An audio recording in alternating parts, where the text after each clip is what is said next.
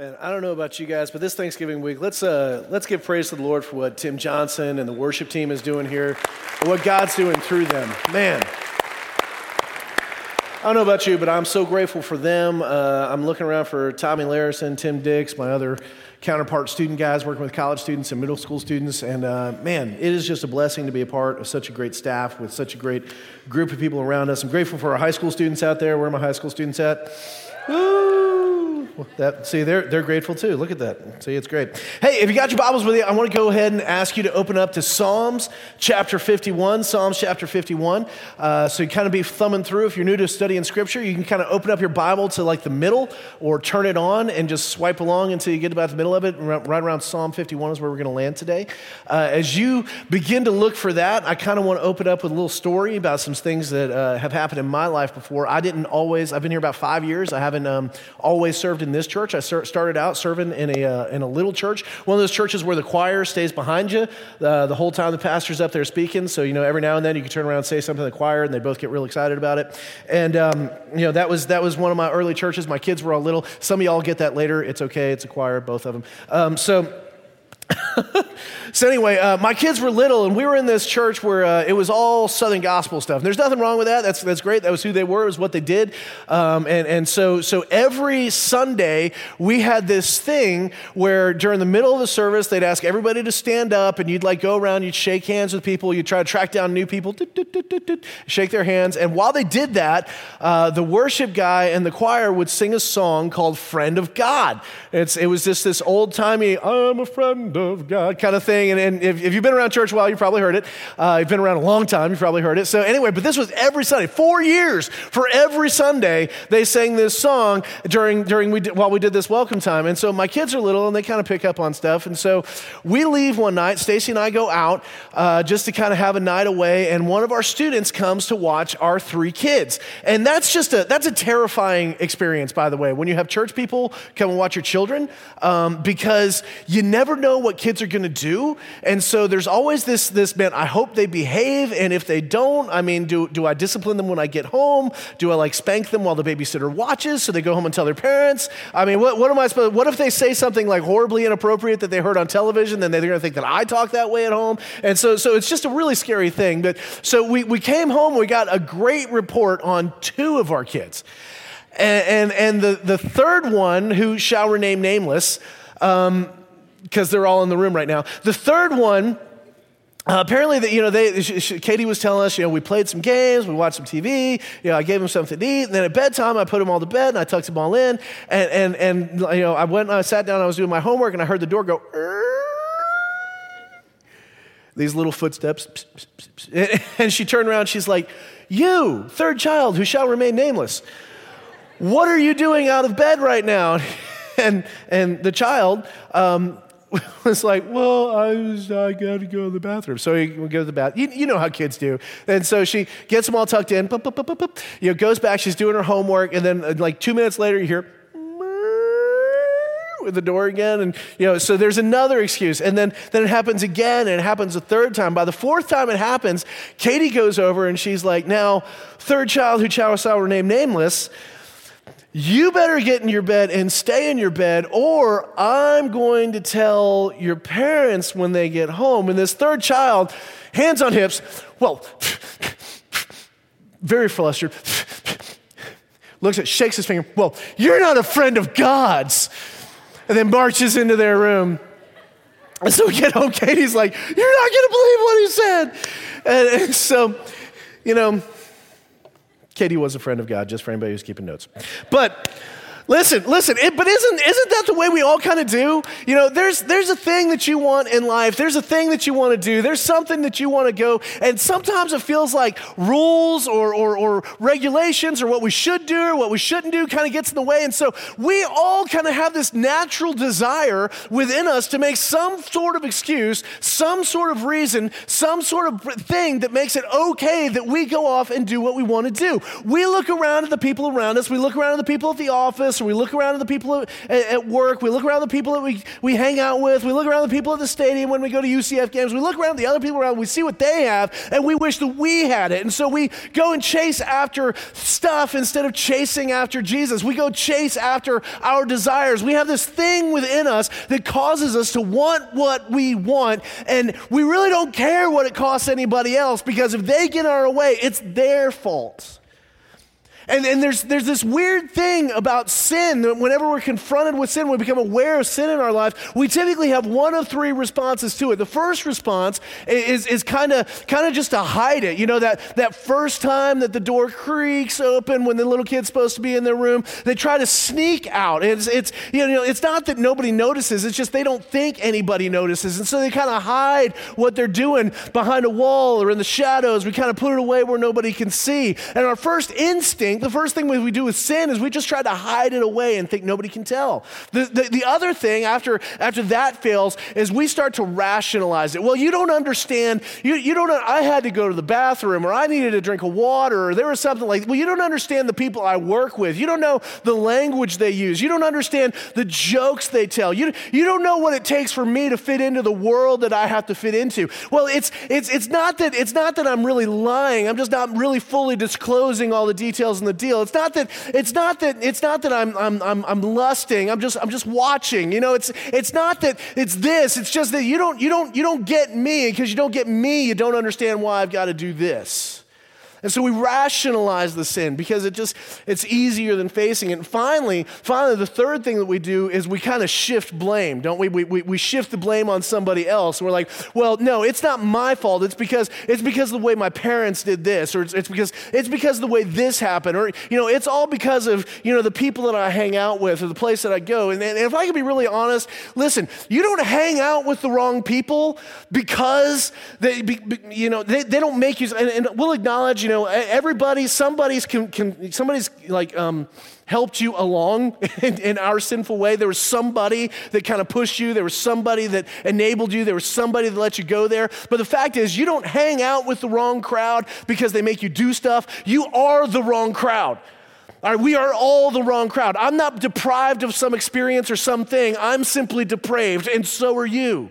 That's just the simple truth of the matter. Our desire is always towards our own thing, our own want, our own need. And when we are confronted with that sin and that reality in our lives, our first response is to hide. Our second is to rationalize it. And our third is to blame somebody else for it. And it's been happening that way since the beginning. If you go all the way back to Genesis chapter 3 in the fall, Adam and Eve have sinned, and they become aware of their brokenness, they become aware of their nakedness, and in shame they go and hide. If I can just get behind a bush, if I can just get behind a tree, nobody will ever know until God steps into the garden. And when God steps in, he calls out for them, and they're like, uh-oh, he found me. And so their first instinct is to hide, and then they come out and they're like, well, God, we thought it was going to be, well, God, we thought, well, what about, and then finally God's like, Adam, what in the world happened? And the first thing he does, the very first words out of his mouth, it's the woman that you gave me. It's her fault, and it's your fault that I did this wrong. And he asks the woman, it's like, it's the snake.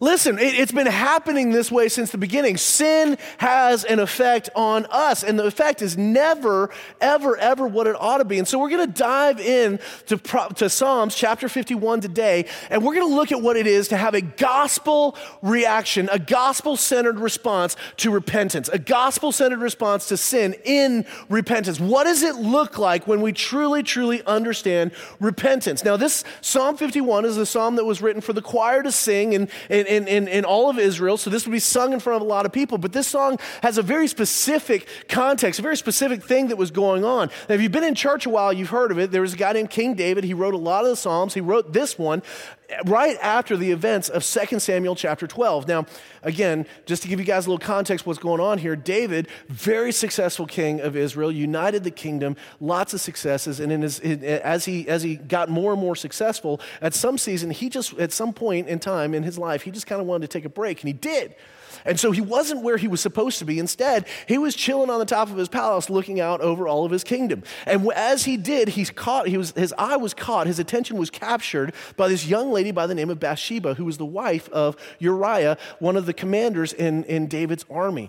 And I'm sure it was just like you and I. She caught his eye, then he wandered along, he found himself back in that same spot on the roof, and she caught his eye again, and maybe a couple laps later, he found himself just standing there gazing, and eventually he said, somebody tell me who that is. Now somebody go bring her to me. And that one night, that one decision, that one thing, that one act of adultery caused one of the greatest failures in David's life, one of the greatest sins that we remember from David's life. And so what happens in that moment, they share this one night, and then Bathsheba goes home, and David thinks he's gotten away with it, and everything's fine, until she sends word that she's pregnant, and her husband has been out at war. And so David, not knowing what to do, calls for Uriah to come home, thinking that if he can get Uriah to come home and spend the night at home, then nobody's going to ask any questions when she has a child. So everything will be fine. He'll be able to get away with it. So he brings Uriah in, makes up this excuse. He gives an explanation of what's going on the front lines, and David tells him to go home and spend the night at home. But Uriah, so faithful to his king and so faithful to his men, refuses to go back to his own house. He sleeps outside on the steps of the palace. Far be it from me, he says, to go to the comfort of my wife when my men are sleeping in tents on the front line. And so David, now frustrated with Uriah, calls him in the next night and gets him just sloppy drunk as best as he can, and then tries to send him home. But again, he will not go. And so David, now with no other options left, calls Uriah in, gives him a paper, a scroll sealed with the king's signet, and sends him back to the front line carrying his own execution order. And so as Uriah charges with the troops to the front line, everyone else retreats in the heat of battle, leaving Uriah by himself where he would be killed. And then David, receiving word of Uriah's death, brings Bathsheba into his own home as a loving king, comforting the grieving widow of her husband. And all of this goes down in the early chapters of 2 Samuel, and about 1 year later, David is sitting on his throne, thinking he's gotten away with it. This is far from his memory. He's just doing his thing, going about his duties with the child that Bathsheba has had. And Nathan, the prophet, comes to him and tells him a story of a rich man who has everything his heart could desire, and a poor man who has one little lamb. But this little lamb was precious to the poor man, and he fed it from his own hand, and his children treated it like it was their pet. This was a part of his family. And when the rich man had a company come in from out of town, instead of taking a lamb from all of his herds, he went to this poor man's house, and he stole his little lamb, slaughtering it to feed his company. And David, enraged at the story, declares that whoever did this shall be put to death. And Nathan looks back at him and says, David, you are that man. And David is immediately struck with the weight of his sin, a sin that no one knew about, just him, Bathsheba, maybe a couple people who helped orchestrate the whole thing. He thought he'd gotten away with it, but all of a sudden he comes face to face with the reality of what he's done. And David does the fourth thing, the other option when confronted with sin, and David simply repents. And so today in Psalm chapter 51, we're going to be looking at what does a biblical repentance really look like. So look with me, if you will, Psalm chapter 51, verse 1. And David simply says this in the beginning. He says, "Have mercy on me, O God. According to your steadfast love, according to your abundant mercy, blot out my transgressions." Now pause right there. Before we go any further, there's something to be seen in the way David begins this. See, most of us, and the danger of religion is that religion teaches us that there is something we must do. We have to come to church. We have to serve in small groups. We have to go here. We have to give our money. We have to go to this place. We have to do that thing. And so we begin to think that it is God's mercy plus my obedience, or God's mercy plus my righteousness, or God's mercy plus my money, or God's mercy plus fill in the blank. Religion teaches that there is something we must do. But David understood as he comes to God in repentance that it is God's mercy plus nothing. He simply throws himself on the abundant mercy of God, hoping beyond hope that that will be enough, which leads to the question, is the mercy of God enough to cover our sin? And the answer is yes, it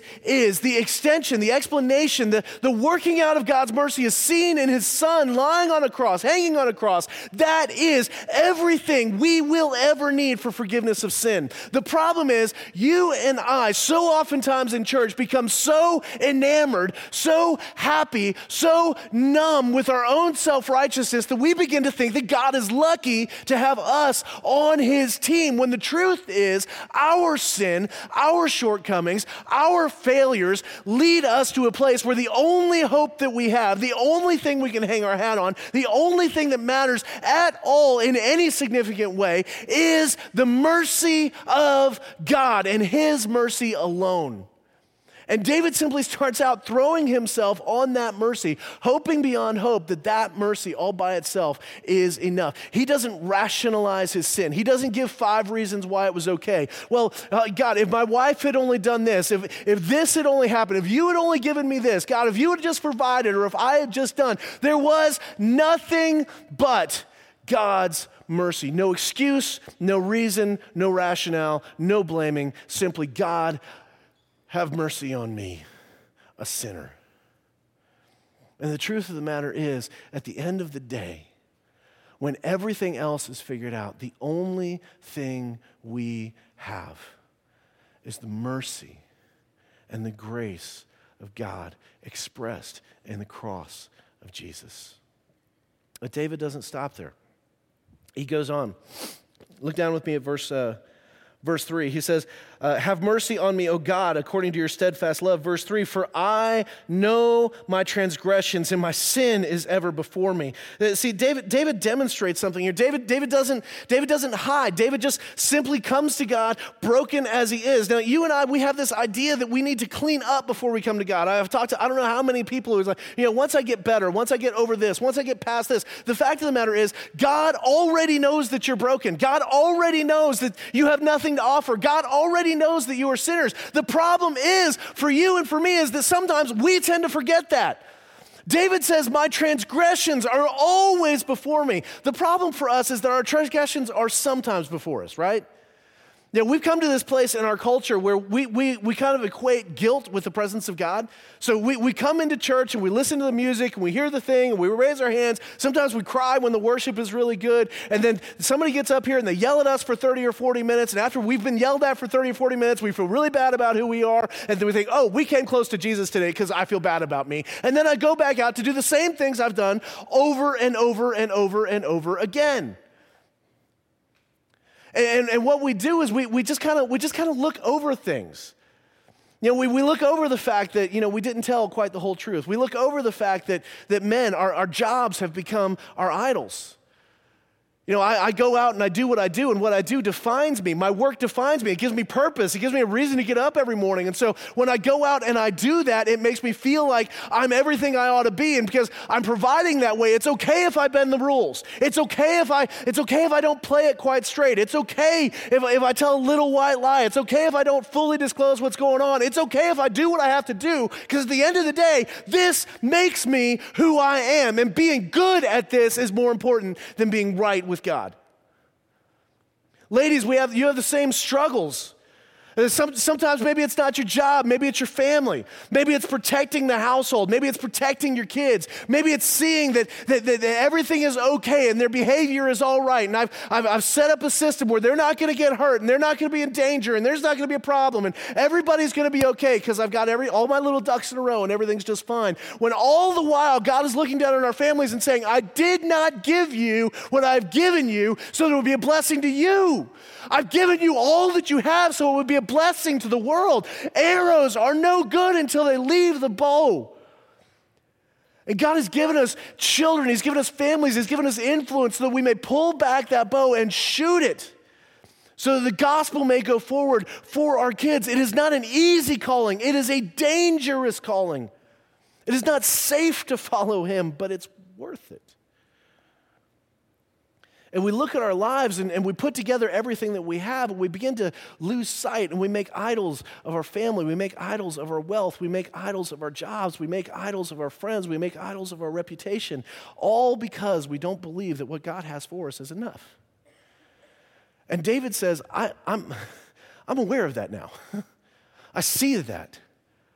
Because my sin was not simply adultery. My sin was not simply murder. My sin was the fact that I never believed God was going to give me what I wanted anyway. And that was what led me to that rooftop, and that was what led me to that view, and that was what led me to the action, and that was what led me to adultery, and that was what led me to murder.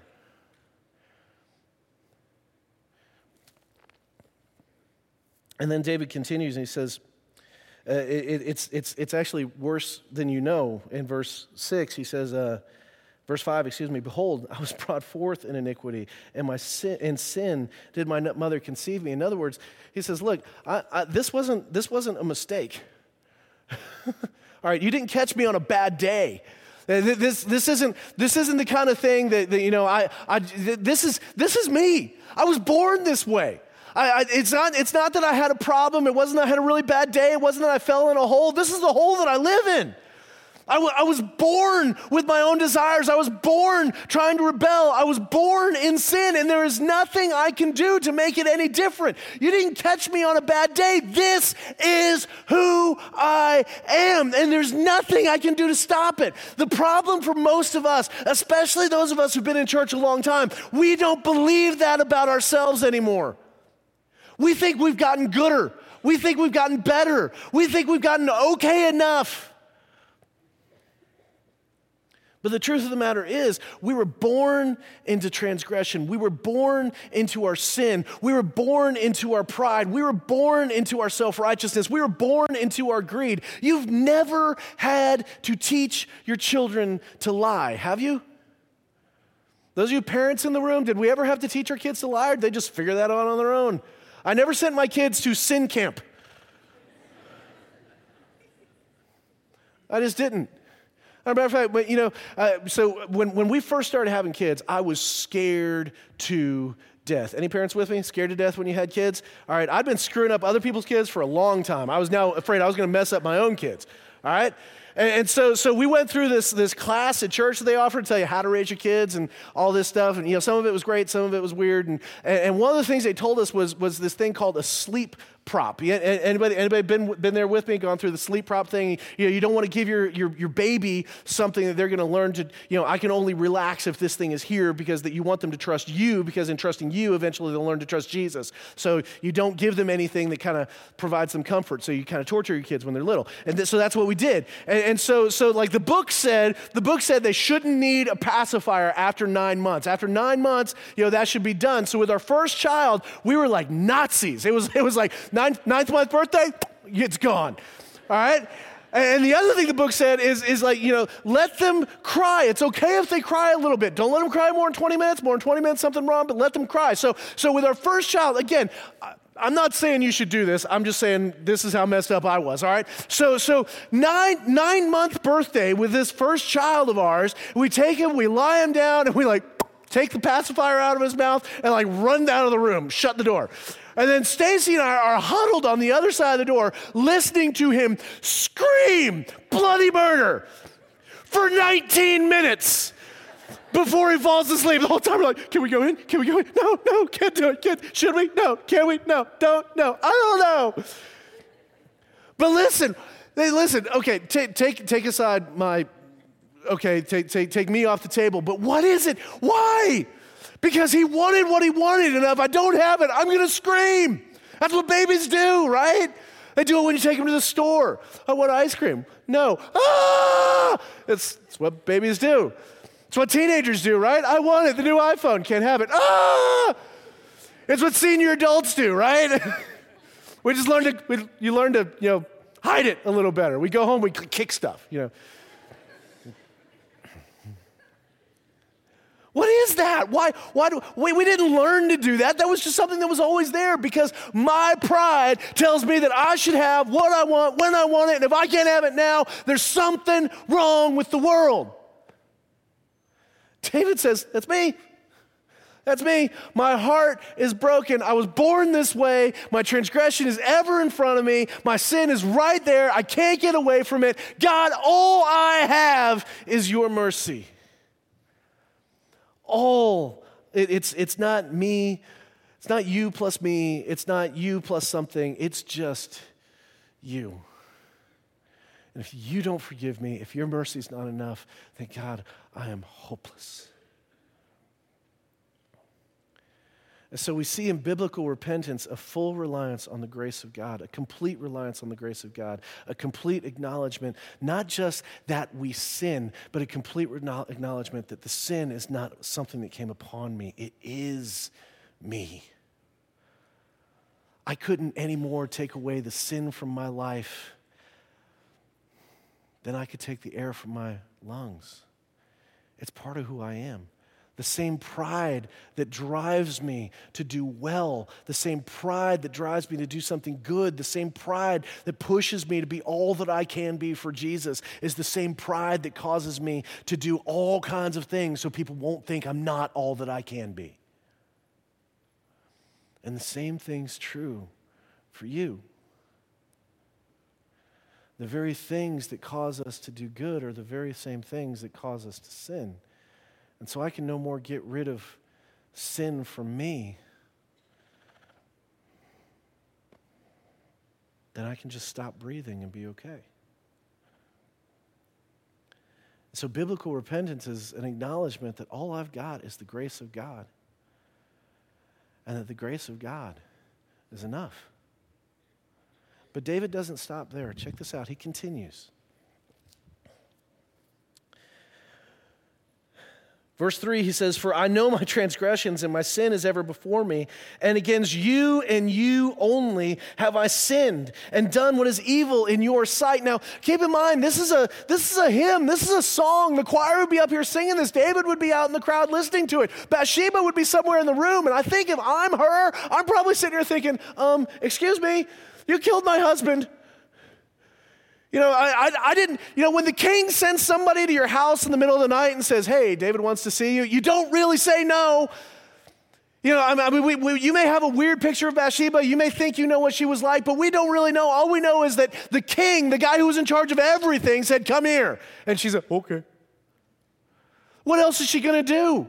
And then David goes out and kills Uriah. He sinned against Bathsheba. He sinned against Uriah. He sinned against Uriah's troops who had to charge him to the front and then retreat. These were people he loved so much he refused to go home because he respected his men. The sin of David affected hundreds, maybe thousands of people. The messenger who took the scroll and gave it to him, gave it to Uriah.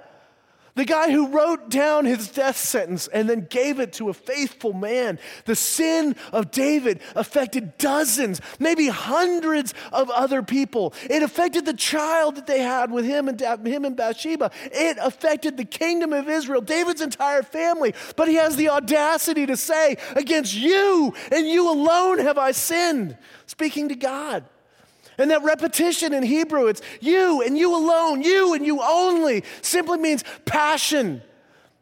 It denotes the sincerity, the intensity, that it's God and God alone. Him, you, Jesus, you are the one that I have sinned against. Because David understands something about sin that you and I often forget. Our sin may affect others, but our sin affects God far, far, far more deeply. I tell the students all the time that the severity of a crime is really only evident or really depends upon who the crime is committed against. So let's say I'm hanging out in the atrium after church and people are milling around and a middle school student comes walking by and I'm standing there with a bunch of people and the middle school students come walking by and I stick my foot out and they fall over. So Vincent Woodard just boom falls flat on his face. Everybody kind of laughs. Vincent gets up. We fist bump each other. It's like, yeah, funny, and we move on. All right? So replay the scenario again. I'm standing there out in the atrium talking to a bunch of people and a senior adult comes walking by. Like, Mr. Egan's. I stick out my foot, trip, boom, broken hip. All right, Okay, one, it's not gonna play out the same way. You know, there's one, they're not gonna get up and fist bump me. Nobody's gonna really laugh. Everybody's gonna look at me like, what is wrong with you?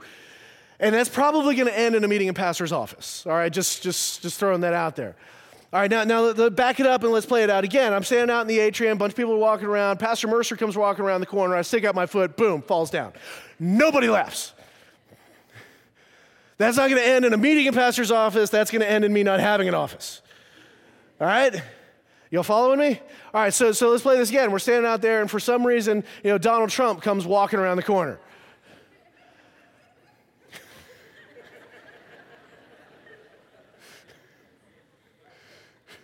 She likes this idea. Stick my leg out, he trips. All of a sudden, I'm tackled by 45 Secret Service agents, and I'm going to spend serious jail time because I tripped somebody. All right, listen, is it right to trip a middle schooler? No. Is it right to trip a senior adult? No. Is it right to trip Pastor Mercer? No. Is it right to trip the President of the United States? No. But one ends in a fist bump, and the other one ends in jail time. Because it all depends upon who it is you're offending.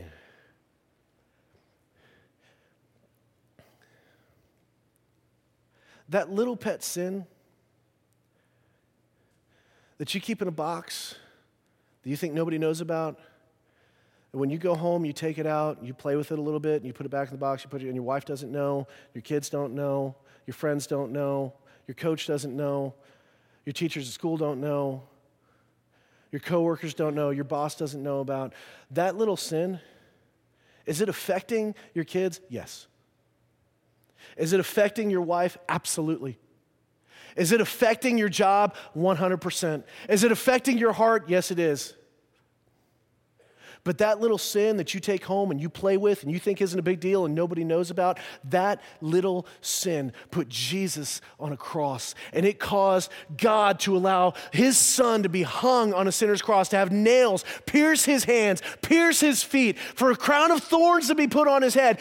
All of heaven was bankrupt. All of heaven was broken when God's son died upon a cross because you had this tiny little sin that you wanted to take home, put in a box, and play with it when nobody was watching. You did not sin against your kids. You are not sinning against your spouse. You are not even sinning against yourself. You are sinning against God Almighty, who has paid every price, who has given the cross, who has given his son to die so that you could be free, not so that you could play with this little sin that you like to keep around.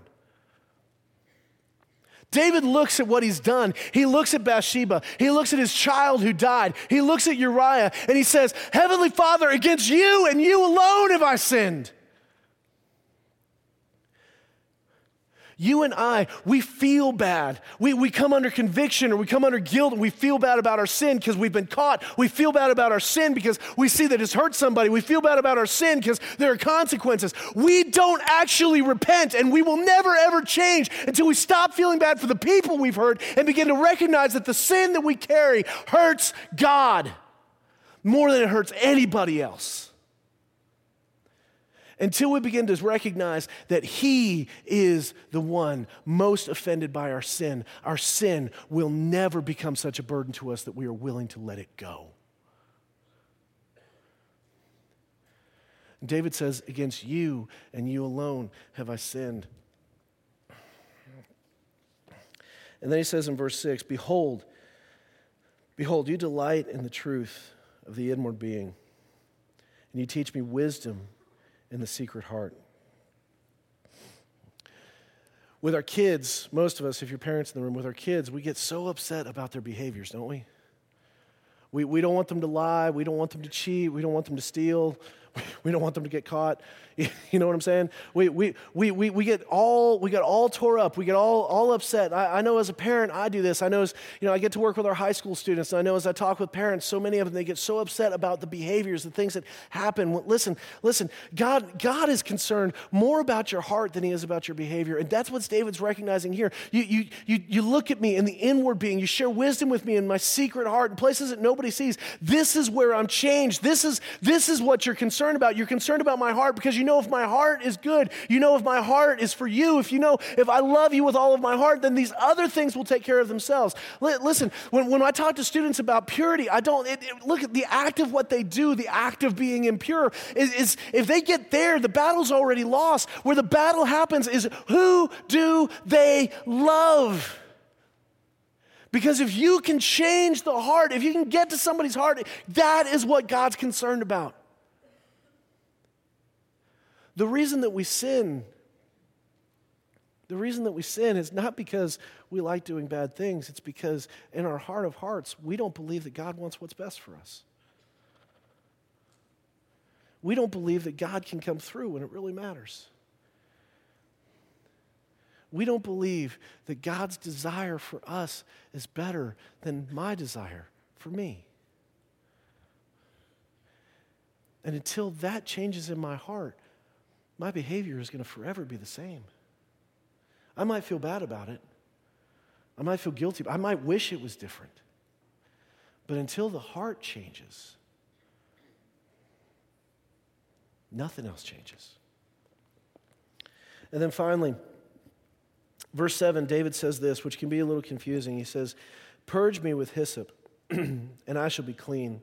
Wash me, and I will be whiter than snow. Let me hear joy and gladness. Let the bones that you have broken rejoice. Let your hide your face from my sins and blot out all of my iniquities. Create in me a clean heart, O God, and renew a right spirit within me. Cast me not away from your presence, and take not your Holy Spirit from me. Restore to me the joy of your salvation, and uphold me with a willing spirit." Listen, this is David's cry for the gospel. This is David recognizing that the sacrificial system is not enough. This is David recognizing that something's got to change in me, and what's always been isn't going to be enough. Now, if you take that word hyssop and you look up on Google what that means, it's going to tell you it's like this wispy little white flower thing, and it's not going to really mean much. But if you look throughout Scripture and you find out why he mentions hyssop, back in the book of Exodus, when the 7 plagues, or the plagues were coming on the nation of Egypt, God commanded the people of Israel to take hyssop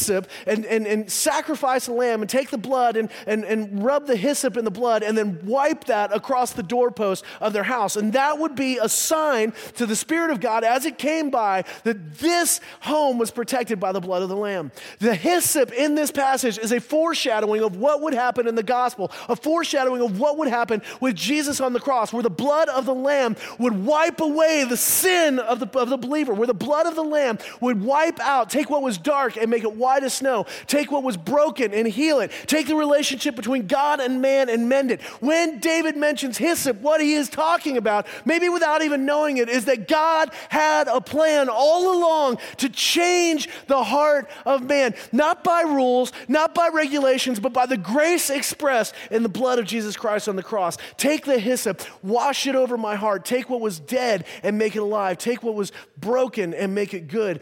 Take what is dirty and make it white as snow. And then he says, let me hear joy and gladness. Let the bones, the conviction that feels like you've crushed me on the inside, let them rejoice. Hide your face from my sins. Blot out all of my iniquities. Create in me a new heart. Renew a right spirit within me, and restore to me the joy of my salvation. Then, verse 13, I will teach transgressors your way, and sinners will return to you. Check this out, church. Repentance, godly repentance, gospel-centered repentance always, always, always leads to a new heart. When we come to God and God alone, when we trust and put our hope in nothing but His mercy and His grace will always lead to a new life in Jesus, a new heart, a new hope, a new desire. Repentance leads to new life. New life leads to worship, because the heart cannot help but sing for the one who saves it. And worship will always lead to God's mission. Do this in me, create a new heart in me, and then sinners will hear of your grace. So tonight, this morning as we close, there is a response demanded by the gospel. There is a response demanded by this passage. And for some of us, that response is simply that we must come to God in repentance for the very first time.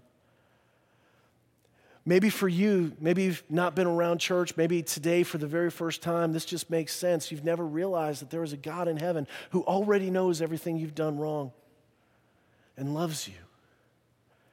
And maybe for you, it's all been about my righteousness. If I come to church, if I give a tithe, if I do this, if I dress this way, if I don't go to these parties, if I do well in my family, if I do well here, if I do this the right way, then God will accept me. When the truth of the matter is, God looks at you and says, I will accept you just as you are, not because you're good, but because I'm good, not because of anything you've done, but because the blood of my Son covers all sin. And today, the very first response is that today is the day that you give your life to Jesus. That you repent, throwing yourself in the mercy of God, saying, if you will have me, I'm yours. So with everybody's head down, everybody's eyes closed. If that's your story this morning, I want to say a prayer with you. There's nothing magic about the words. It's the cry of your heart to a merciful God. So today, if you've decided to give your life to Jesus, pray this prayer with me. Just say, Dear God, I know I've done things wrong. I'm painfully aware of my sin. Not just the sin that I do, but the sin that I am. But God, because of Jesus, because he died on a cross in my place, because his blood is available to cover my sin, God, forgive me. Come into my life as my Savior and my God. In Jesus' name. Thanks for listening. You can find more sermons and other information at crosslifechurch.com.